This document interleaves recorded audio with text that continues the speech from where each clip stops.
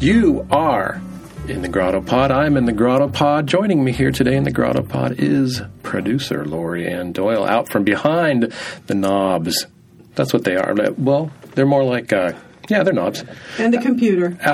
Behind the knobs and the computer to deliver co-hosting duties for you. Lori, hi. I'm very happy to be sitting in and hope BQ's doing well, working on her book. She is holed up in her palatial, I won't say where it is, Digs. but it's digs out there in the country with her, her knee is completely destroyed. Did you know this? No. Yeah, this is why I had to do the last episode, little How the Sausage is Made moment for you Grotto Pod listeners, the Kevin Smokler episode, which I enjoyed a ton. I don't know if you listened to it. But he is an amazing guy. When we're geeking out hardcore on 80s movies. We're lucky to have him. Yeah. I'm even going to have him on my other podcast, too. Oh, cool. To talk about hip-hop and Jews. Guys, if you haven't heard him on Grotto Pod, you've got to check it out. Check out Kevin Smokler. It's a wonderful episode. And there will be 80s movie references that only the keenest of you will understand. But no, so Bridget was supposed to be here for that one, and she had done something to her knee a couple days before. Wow. I'm getting texts from her all morning. So I'm going to the doctor. I'm going to check it out, see what's up. And she comes back from the doctor, and she says, I don't think I can make it. I'm like, all right, whatever. And she said, doctor just called me and said, you need to come in here right away. Something, she was like within a hair's breadth. Is that a word? Yes. Good. Of tearing her hamstring. Oh, yeah. And it was just, and they had to drain stuff. It's just, and hamstrings never heal. No. No, my son has one. So. Welcome to your 50s, ladies and gentlemen. Today, our guest is, oh boy, I'm going to mispronounce this. You want to try it? No. Jaya Padmanabhan. I think that sounds good. I think that's close, but of course we're going to ask her when she gets here. And Jaya, I have here written writer-journalist, and before off mic, Lori and I were talking about just what writer-journalist means, and I think in Jaya's case it means a whole lot of stuff across. She has a huge range. It's pretty amazing. She does. She is a columnist. She's the immigration columnist for the San Francisco Examiner for the last 2 years. She is, before that, she was the editor of India Currents magazine. Which is a very popular magazine. You see it all over the Bay Area. It's, I took a look at it in preparation for it. It's kind of interesting. It's, it's got some political, like hardcore India political stuff in there. It's got cultural stuff. It's really... No, it's the go-to newspaper for the Indian community. Yeah, and so that's a big deal that she was the editor.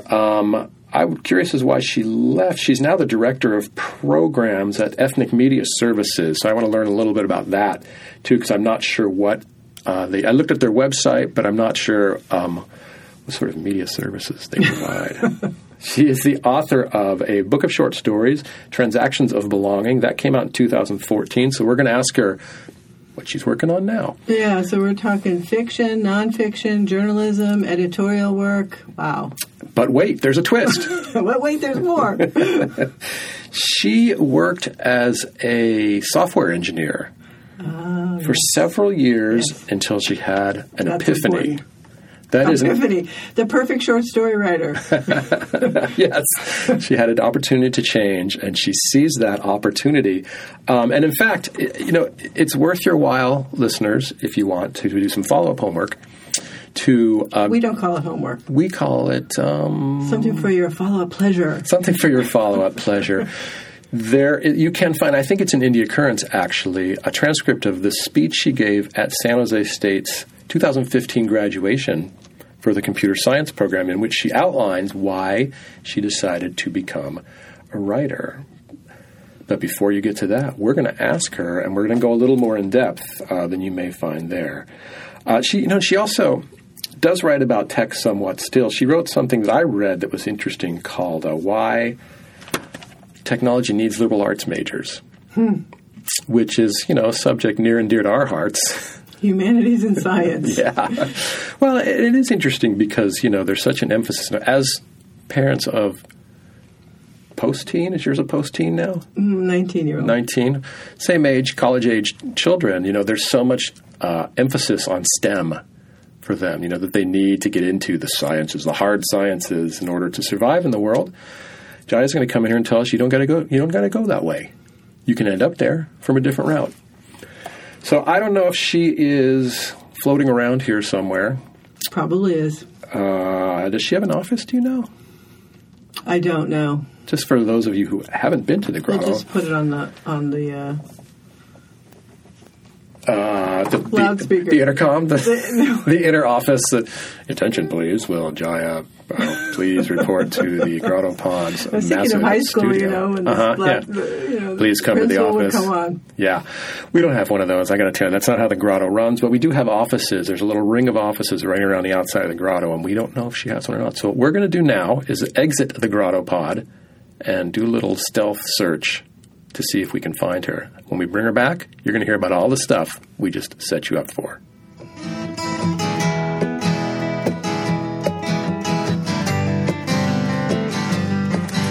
Okay, Jaya, now that I have absolutely butchered your name, which I don't know how many episodes of the Grotto Pod you've listened to, but it's kind of my brand, butchering names.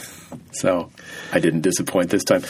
Can you please pronounce it correctly? Jaya Padmanabhan. Padmanabhan. That's nice music to it. Yeah, it's more musical than the way I pronounced it.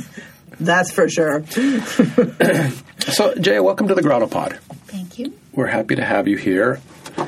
And we already recorded our intro. And in it, we sort of discussed a little bit of the breadth of your writing career and a hint of the career that came before your writing career. But I think just off the top, one thing that I know Lori was really interested in finding out was how you manage such a well, how would you put it? Just a broad spectrum. It's like you have a portfolio. You have short fiction, memoir, journalism, and you've been the editor of columns. I guess I was thinking that was journalism, but no, we should say columns. Mm-hmm. And you've been the editor of Indian Currents you were the editor from 2012 to 2016, a good 4 years. I mean, that's a chunk. And you have a book under your belt, Transactions of Belongi. So I think Larry and I are both just really interested, tell us about that range. What inspired it? How do you move from one to the other? Yeah, and feel like you've got your writing chops going, in all these different genres. And what are the challenges that brings up? Yeah, I think that's a very interesting question because I feel I don't do enough in a lot of these areas. Are you afraid you're kind of a jack of all trades, master of none? Pretty much, but what I am is actually a reader, so I kind of respond to what I'm reading. And my columns generally are sort of emanate from or come out of what I tend to read at any particular point of time. And so the work... So the work that I have put in over the years, I think the most effort I had was with the short stories because it didn't come from any sort of grounding or research or data or anything. It just had to come from where I was in my life at that point of time. Well, let's talk about that then. We'll kind of reverse engineer your career here. Well, I am interested in where you started, what you started with. Did you start with short stories or the memoir or journalism? I know you had this long career in tech, right? And we want to hear about that, but I'm just talking about writing at this moment. Right. So, when I was in tech and all my previous jobs prior to writing, I called...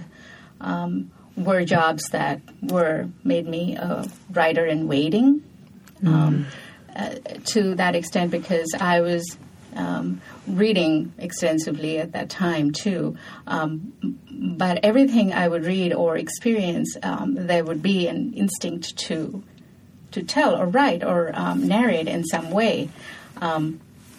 But the scope of my tech job didn't give me that opportunity. So I think it was easiest to start with the short stories. So were you doing any writing when you were working full-time in tech? I wasn't, a story here, a story there. And were you showing them to anyone? No. Secret writer. No. Closet writer. Well, I'm also I don't have any background in writing, so I do not have a journalism degree. I do not have a literature degree. So much of it is self-taught. But okay. I just want to put in a word here that I think that's wonderful, because I do think there's a way that when you go to school, your mind is formed in a certain way, and when you're outside of the, supposedly way to do it, notice I didn't say the right way to do it, I think it frees people up, and I think that's where really the interesting writing is coming from these days. Not necessarily out of the MFA programs, but out of people like yourself who feel this calling. It's really a calling. Right. But we wanted to talk about Well, actually, no, I like this. I like where this is going. Jaya, this is very interesting because I know that the book of short stories, in an interview you had said they were all about belonging. When you were inspired to become a writer with no training, you were entering this world of people who had been training for it their whole lives. Mm-hmm. So how do you find your place in that world? And was it hard to overcome that at first? So when I think about me being a writer, I think I'd rather label myself as a reader because, writing is sort of a knee-jerk reflex action that comes out of reading. And so, at least for me, so therefore, when I was thinking about the title for my book, and it also a lot of the time I was reading editorials, journalism pieces, and things that were happening in the world that kind of affected me, but I had no voice in that. Are you writing to further the story that you're reading? So I wasn't. That's a pretty interesting question, but it wasn't to further that, but to maybe further the idea that I was presented with. Maybe not in the setting or in the stories that I was reading, creating my own setting. And that to me seemed to be more compelling, that I need to tell my story and extend the ideas that I have been reading. Now, I read your your speech, your graduation speech. No, it was. I feel like, and I just recommended that all of our listeners read it as well, because you really outline the epiphany, the moment that you decided you were going to try to do it. So tell us, since I kept it a secret from everyone who's listening, tell that story. It's a good story. So you're talking about the story with your daughters, about my daughters, yeah. And actually, before you do that, where was your head at regarding writing at that point? And so all through, let me preface that with saying that while I didn't write for publication or publishing, I'd always framed stories in my head in a way I think readers do. Mm-hmm. I remember as early as growing up in India. I'd be spending my time writing poetry and short stories instead of studying for the chemistry exam. How'd that go over? It didn't go over very well, as you can well imagine.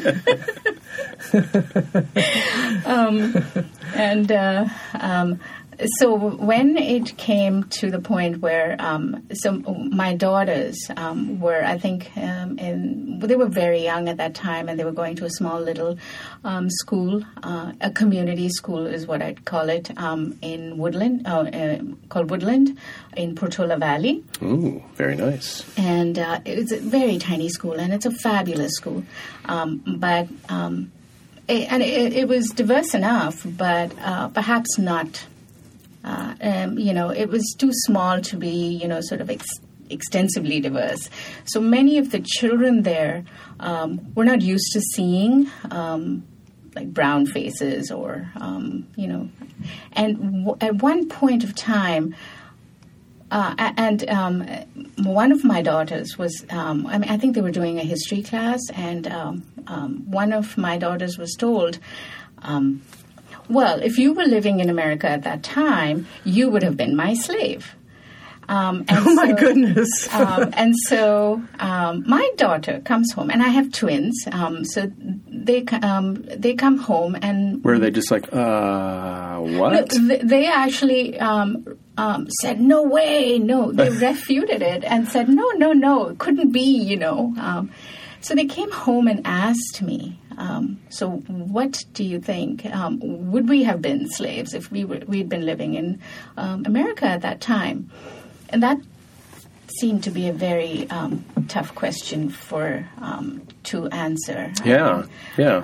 I cannot say yes, and neither can I say no, because I don't want them to believe that they needed to be white in order to belong to in America, and also I did want them to understand what it means.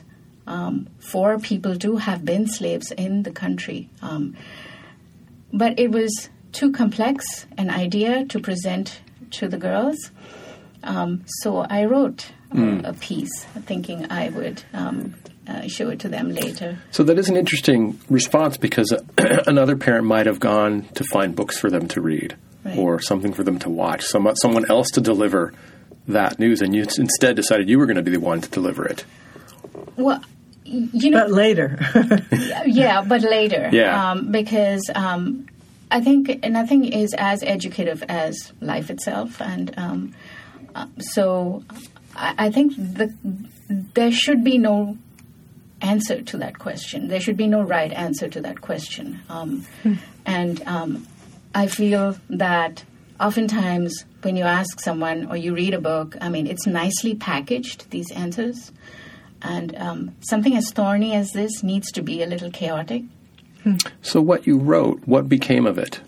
No, I don't think anything became of it. But somehow it was sort of the crux of you deciding, hey, I think this is something I want to do. Right, it did. Did you show it to your daughters at some point? I lost it, too. Lost the file.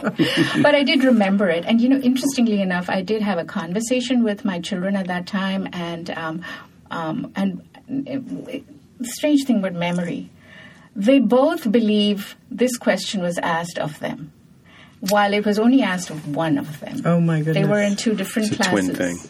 And so I found that pretty strange. That so it did affect you enough, and in our exchange and the way you told it to, one of them told it to me, it must have affected the other also similarly. So the inspiration, was it to have a voice, or was it to pursue writing as something, as an activity, or was it a combination of both? Probably a combination of both. So what sort of writing did you start pursuing initially? To circle back to Lori's question from a long time ago. Yeah. So I began to write the short stories. Okay. And many of the short stories are sort of raise questions that I think are pretty similar to the ones that my daughter had faced at that time. In terms of belonging. So this whole idea of belonging comes from that, right? She wanted to belong to a society where she felt she owned her history. But what is that history? And how did you learn to write a short story? Just from reading other ones? And if so, who were you reading? Well, let me guess. Chekhov.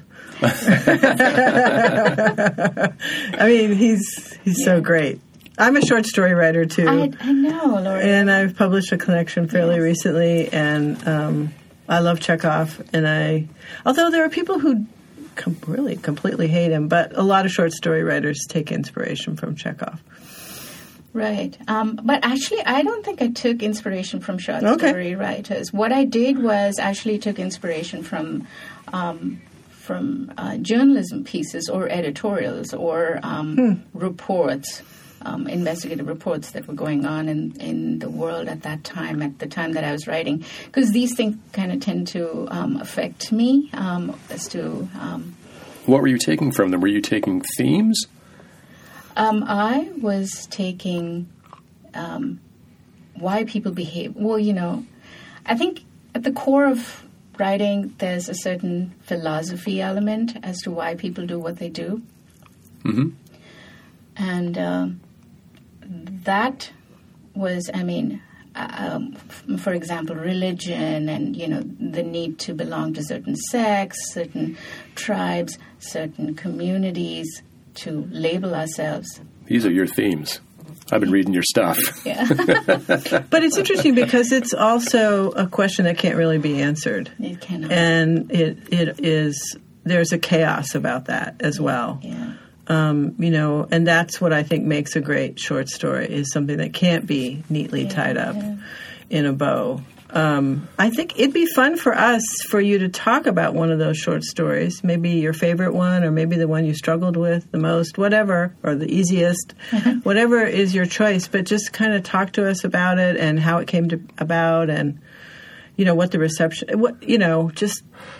like to know. Let me just say, people have, I saw some reviews and they were saying, wow, the endings are always so good, except for one. His curls. It was like people wanted to know. Was he or wasn't he? Did that young boy turn into a terrorist or not? So you could talk about that story or another one. But I'd love, again, from one short story writer to another, I'd love to just hear about your process. Yeah, I think, I actually worked on that story for close to 2 years. And that's not unusual, everybody out there. Right. Sometimes it goes longer. Right. And it gave me, I had the most tumultuous relationship with that story. With the mother or the son? With the whole story, in the sense that why... well, in certain ways, I felt that I disagreed with the mother. I disagreed with the son. We're all shaking our heads.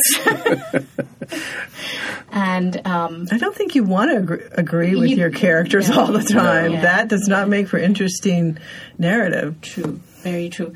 But I also wanted to.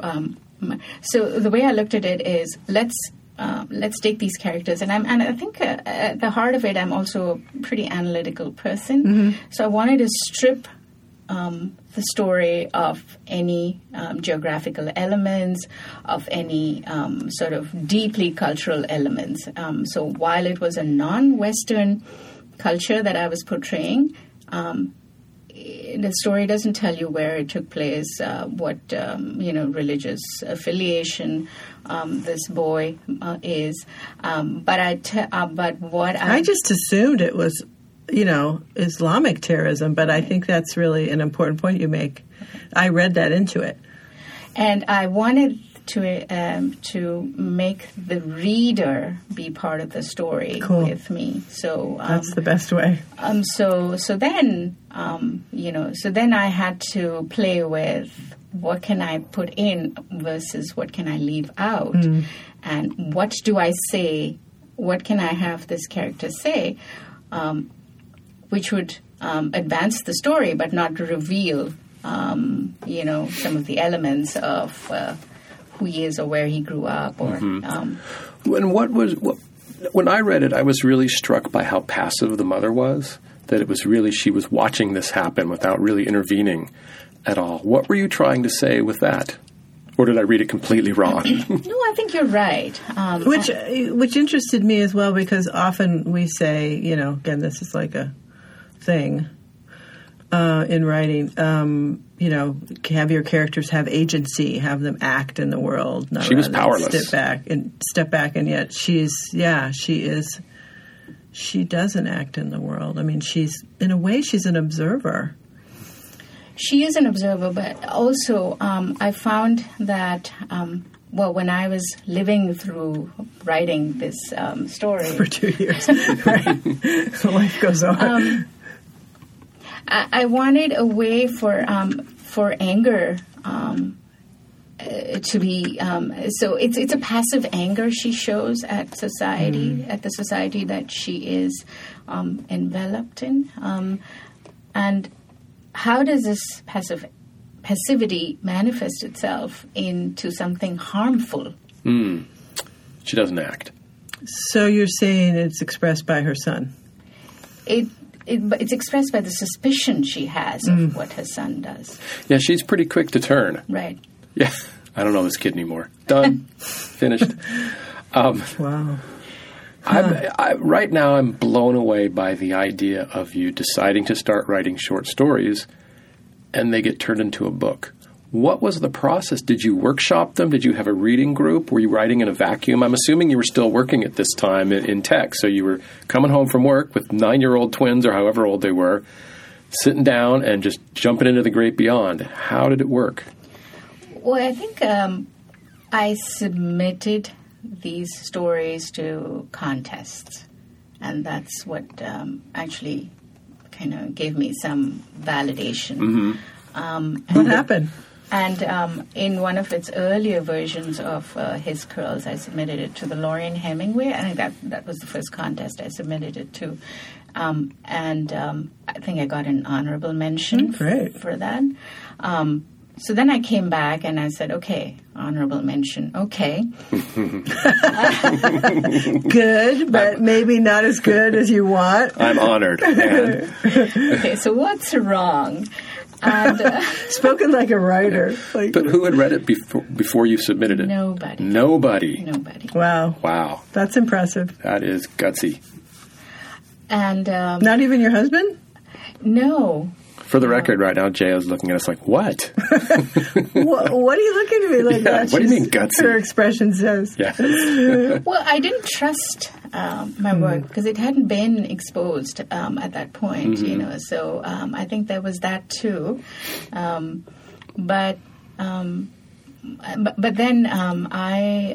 a friend said, "Why don't you submit it to some of your stories to."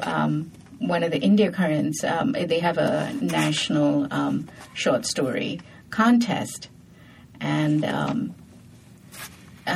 so I did, and you know I began to win those a few awards for the Indian American contests, and then you know I was just approached by this agent. And who lived in France, and he said he had a contact in India as a publisher. And it just seemed all very easy. That sounds like a dream come true. But to be fair, we have had a handful of writers come on with similar Kismet-type tales. It's true. In contrast to the usual, I sent it to 75 agents and I never heard back tale. I slaved away for 20 years. I think I did too. I did submit it to a few agents here, and I never heard back. But I submitted it to this agent in France, and I actually met him, and he read the pieces, and he said, "Hey, I would like to represent you." So great. And did you have a concept of these short stories as being a book at this point? No, not really.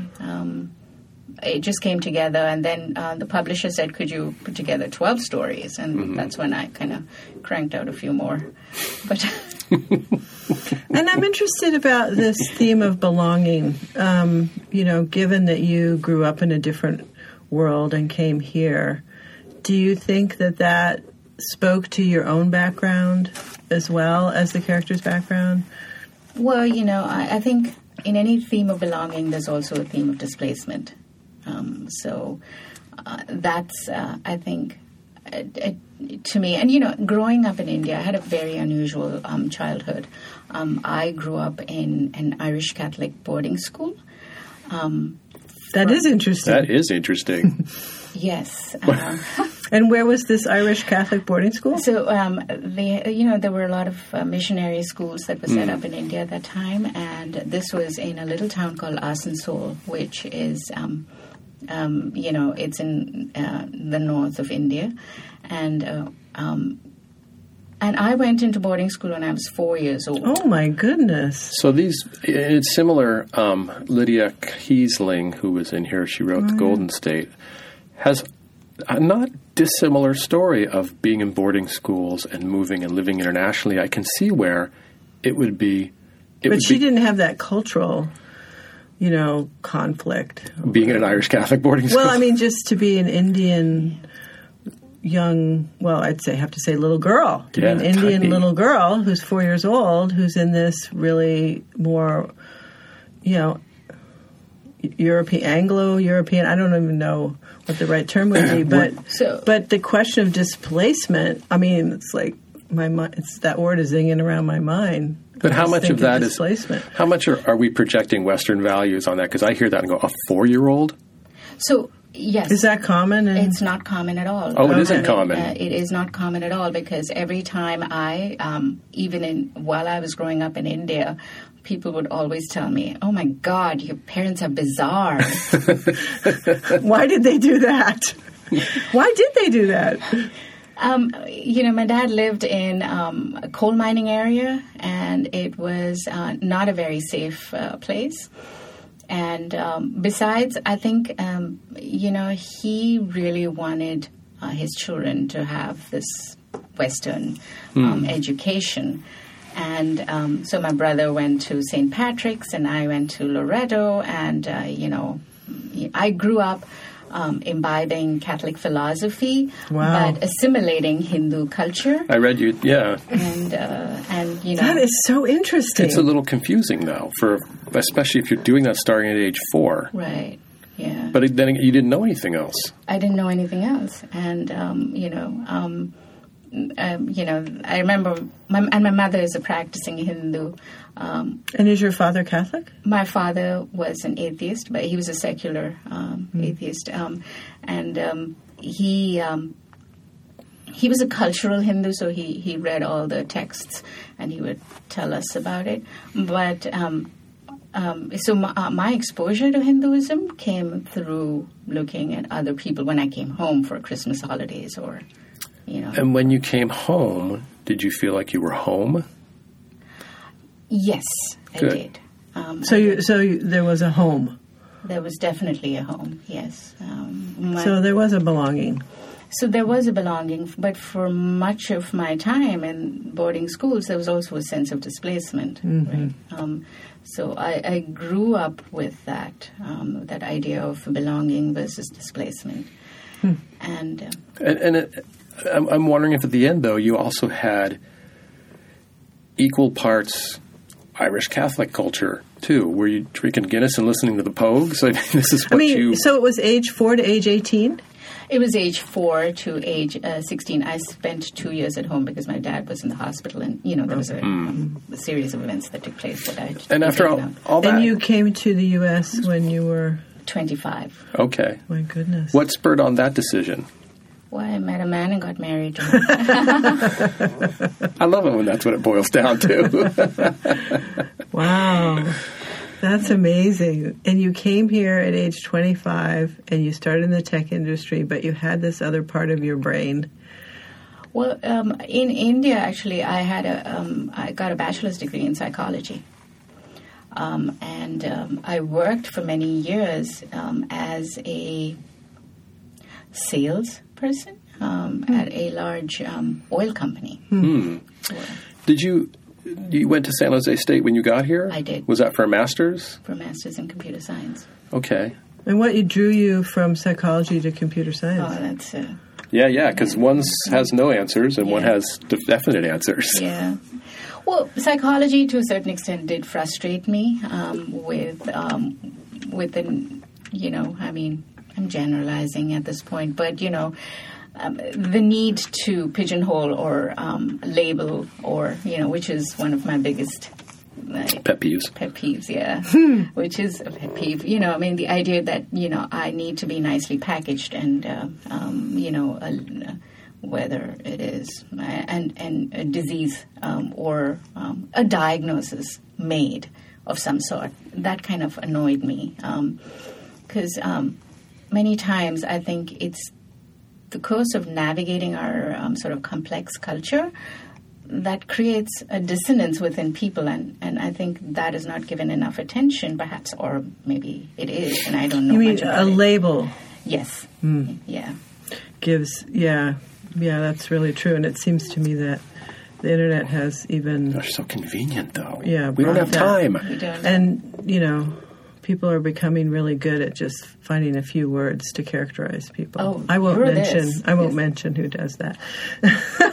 But, yeah, that's so interesting. Well, do you mind if I keep talking about the short story collection, or do you have a... We're here to talk about writing, Lori. Have at it. Well, I'm just wondering, having published a collection, like, what was that like for you? Did you... Was it exhilarating? Was it disappointing? Was it both? Well, it was exhilarating to see the work out there and people reading it and reacting to it. I'm sorry to interrupt, but I'm just struck, having worked in the normal world where you do work and you're paid handsomely for it. Were you expecting that to happen after you wrote a book of short stories? I'm still trying to get my royalties from my publisher. Well, that says it all. Different world. But I'm so impressed, actually, to circle back in a way. I published without an agent, and I tried to find an agent, and then I just went ahead and submitted to independent presses, which worked out fairly quickly. But I just want to say, you found an agent found you, and an agent wanted to publish your stories. I mean, that really speaks to the quality of your work. But this was an agent I happened to meet. Yeah, that's what I'm saying. Right. It's but even I think it's largely more serendipitous. Right. So it's just so interesting. But so the press was suppressed. What was your experience with your Indian press? So many people wrote to me saying that they loved it, but they were very confused with some of the endings. And his curls came up again and again. And, ambiguous. In all this, I think one of my friends who is a well-known dancer, she decided to perform his curls. Wow. And yet another genre under your belt. That's great. So... And the thing is, so the way she decided to perform it was that she memorized the entire story, and she basically enacted it, and she enacted it in a dance form, Bharatanatyam, which is a classical Indian dance form. But it was interesting because I didn't tell her what the ending was, and she intuited it. Oh my goodness! So it was interesting because that's what she read of. Oh, so you know what the ending is. This is making Larry mad. Well, I had a friend who said, my mother won't read short stories because she says they make her feel dumb. I was sort of that's like, interesting.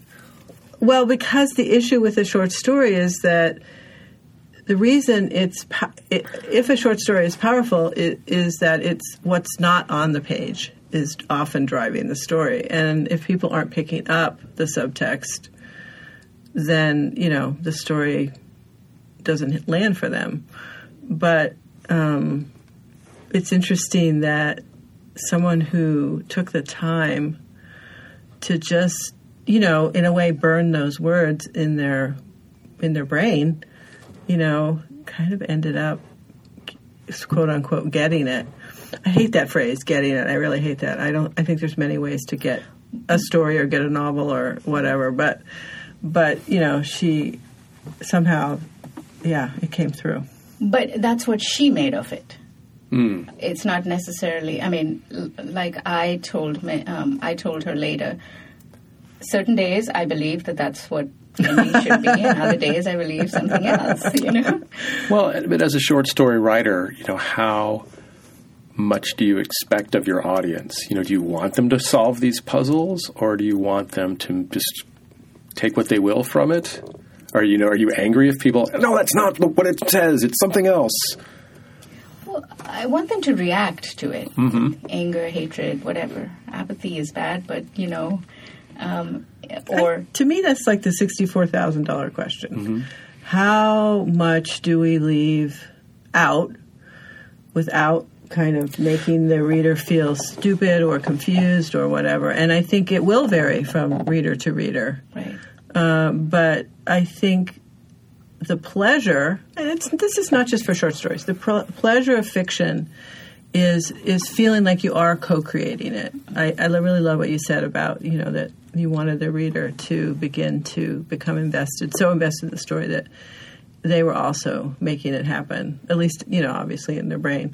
But I think this question of, like, how many crumbs you put in the trail of breadcrumbs, so people can follow, is a really big one in literature. And writers really come down on that or whatever, answer that in so many different ways. Well, there's a particular story called Mustard Seeds in my collection. And, I introduced an error in the Fibonacci sequence that was, I think, in the second or third paragraph. Only one person has written into me saying that they got that. So how do you feel about that then? Do you think, shoot, maybe it's a little too obscure? Too obscure. Too obscure. Well, so after you wrote this well-received book of short stories, you shifted gears a little bit and entered the world of journalism. Was that part of the plan? And to expand on that, tell us how the job at India Currents came up. So by then I had been submitting to India Currents some of my stories, and I wrote a piece or two here and there. And then I did interview at India Currents, and when they decided to hire me, it was, I think a leap of faith for the publisher, because I had no experience in journalism.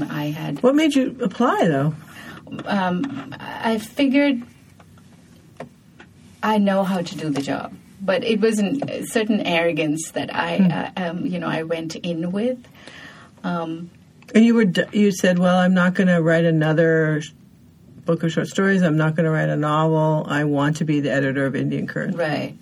Great. But again, that's interesting. Like, what were you sparked still, that?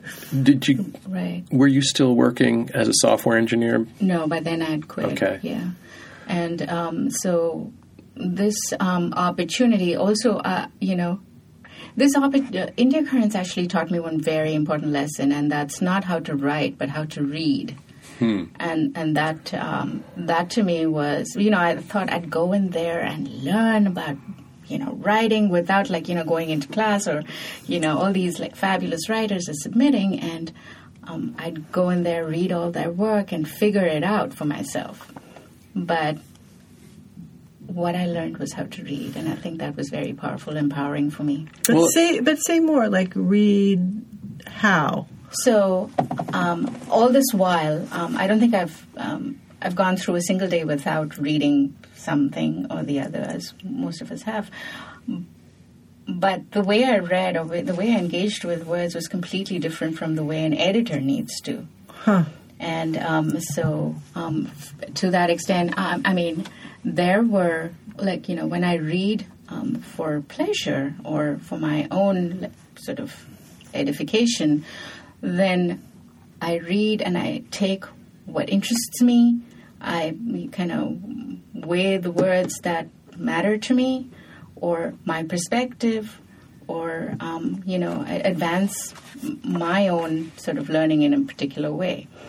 But as an editor, you have to read everyone's words very carefully, whether you relate to it or not, whether you agree with it or not. But I wondered this at the beginning when you talked about defining yourself as a reader, if all of that reading made you a natural editor. If you were at some level editing in your head while you were doing all that reading. Mm-hmm. So when it came time to actually edit, you kind of already had a leg up.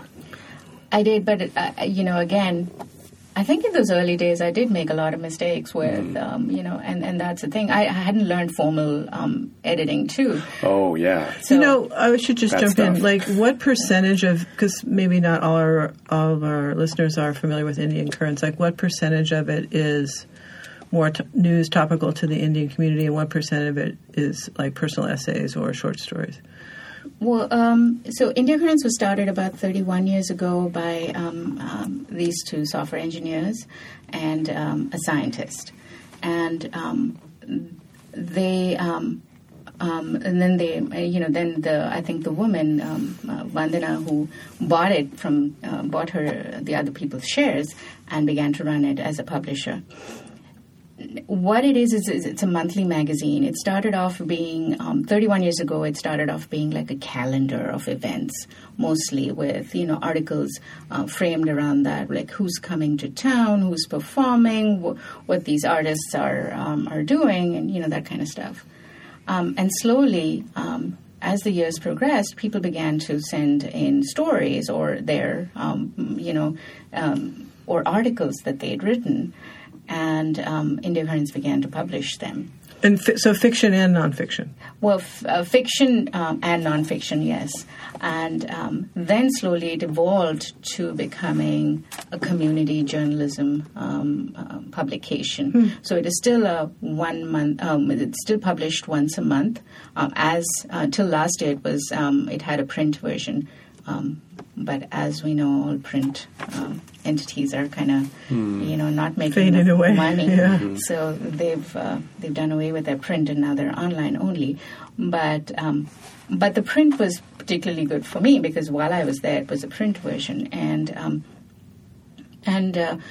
mostly people sent in stories or articles, not stories, articles that they had written about certain events in the community or reacting to certain news in the in mainstream population.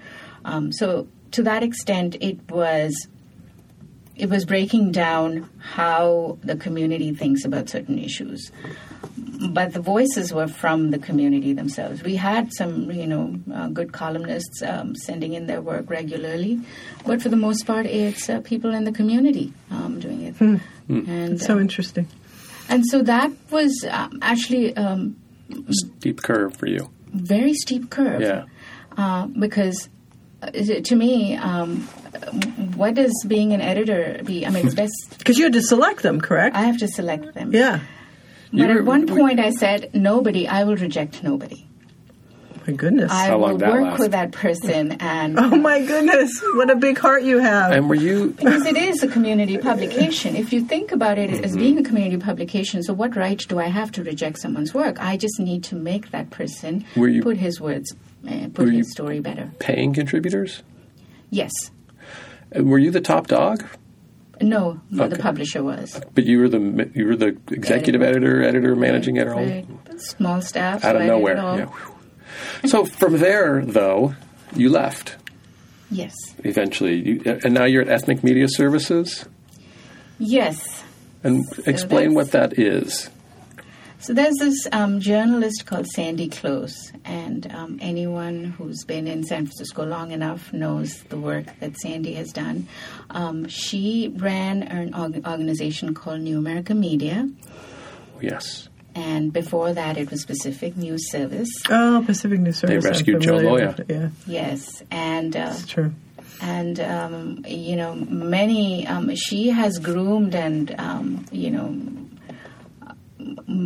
brought people from I think just meeting them in a casual circumstance to becoming a reporter of some substance. And she last year she closed down New America Media, and it was at that time that I had started started writing on my own too and submitting to various organizations. So did you leave India Currents at the same time? Yeah. And what was behind that decision? You just decided you didn't want to go 9 to 5? Yes, that, and also I had started working pretty seriously on my book at that time. The collection. No. Put a pin in that. Yes. Book. Oh, tell us about the new book. Although maybe I'm interrupting, but tell us about the new book. We can digress. Sure, tell us about the new book. Well, so it's a tough book to... Work of fiction? It's a work of fiction. So it's a novel? It is set in Kerala, in India, and it is set in a town which is called the Moscow of India. So that's where communism came to play a real significant role in how the politics of that region evolved. Kerala is still a communist government, state government, and it also has, it is one of the most literate states in India. But at the time that I am looking at, I'm looking at in late early 40s to early 50s. That's a time when India was going through a tremendous period of churn. I mean, there was, India was fighting the British. There was all these princely states that were looking to get something out of it. So if you're talking about chaos, that was the period when India was the most chaotic with... and violent. And violent. Now, for this book, are you using actual historic characters? So when I first started, I decided I did want to, but I was looking at a particular community, and that is the community of... okay, you would never have heard this term, but toddy tappers. Toddy tappers. Toddy tappers. To explain. So what it is it's a community that climbs trees, coconut trees, taps the sap, and then brings it down, ferments it, and it's sold as toddy or local liquor. Oh, it sounds like a pejorative. Like a hot toddy. It's like hot toddy. Do you not want to be called a toddy tapper? Well, you mean just one? Is it like a moonshiner? It is like a moonshiner, but it was a legitimate community that did this work, and then politics entered into it with middlemen wanting a share of the profits, and it's a social economic situation changed in the region, and many of these toddy tappers became communists. And I have to say an interesting story about this is that about 2 years ago, I visited the town in order to do research for the book. And I walked into this, I think he was about 80 years old, and he invited me to his home. He used to be a toddy tapper in the 40s. Oh, my goodness. And so he invited me to his home, and I walked in, and right up in the entrance is this huge framed picture of Karl Marx. So a toddy tapper is one of the main characters in your book? So yes. Cool. It's about a toddy tapper. That sounds cool. Hey, we are actually running out of time, but I don't want to get out without finding out what you're doing for Ethnic Media Services. So Ethnic Media Services... and the Examiner. Don't let me forget. Yes. So I'm helping Sandy put together. So she now has so for 30 years she used to run these programs for ethnic media. In one of her speeches she talks about ethnic media being as important in delivering messages to the community as mainstream media. Mm-hmm. And so her life's work is to sort of engage ethnic media in the issues of the day. What was this compelling enough about it to get you to go back into the working world, or is this not a 9-to-5 job? It's not. Okay. I'm kind of helping her with a bunch of on a few projects. One of them being the Census 2020, and yeah. So. Good luck with that. Evidently, the citizenship question is staying. Yeah, it is staying. But now we want to get to the Examiner. Examiner stuff. How'd that come about, and what sort of stuff are you doing there? Well, the Examiner stuff came about because I met Michael Howerton, who was then the editor at an awards ceremony, and we got talking, and and he said, "Do you want to write?" And I asked him, "Do you want a writer or a columnist?" And he said, "Well, submit some of your work." And I did, and he gave me an opportunity, and I started writing. But I was still at India Currents at that time when I first started writing for San Francisco Examiner. Are there any parameters on what you write? So the way we had initially talked about it was that I would be writing this column about the community, and The community being? About communities. Oh, just in general. And it would, with a leaning towards immigration issues. And I think and it would be San Francisco based. Mm-hmm. And again, I'm a South Bay resident writing about San Francisco, so there was a learning curve there too. Thank you, Internet. That is so interesting. And what's the reception been? So I think the first 2 years, I didn't. I'd get some polite emails and a few people who would write comments. But these days, I'm getting a lot of people who react. Yes, not very pleasantly. And that doesn't surprise me. As a former Examiner employee myself, I know who reads the Examiner. Right. But is the thread of belonging still working its way through your columns? I think so. Yeah, maybe. Yeah. Yeah. And displacement. Right? Yes. Mm-hmm. Maybe displacement more. Yeah. I read your October 18th. I enjoyed it. And it is really interesting how San Francisco is a tale of two cities. Mm. And how do you like having, as a writer, as far as your writing chops go, how do you like having a regular gig like that? I think it kind of grounds me. Mm-hmm. It makes me think of issues deeply, even if it's once every 2 weeks or so. But I do a lot of groundwork for my columns.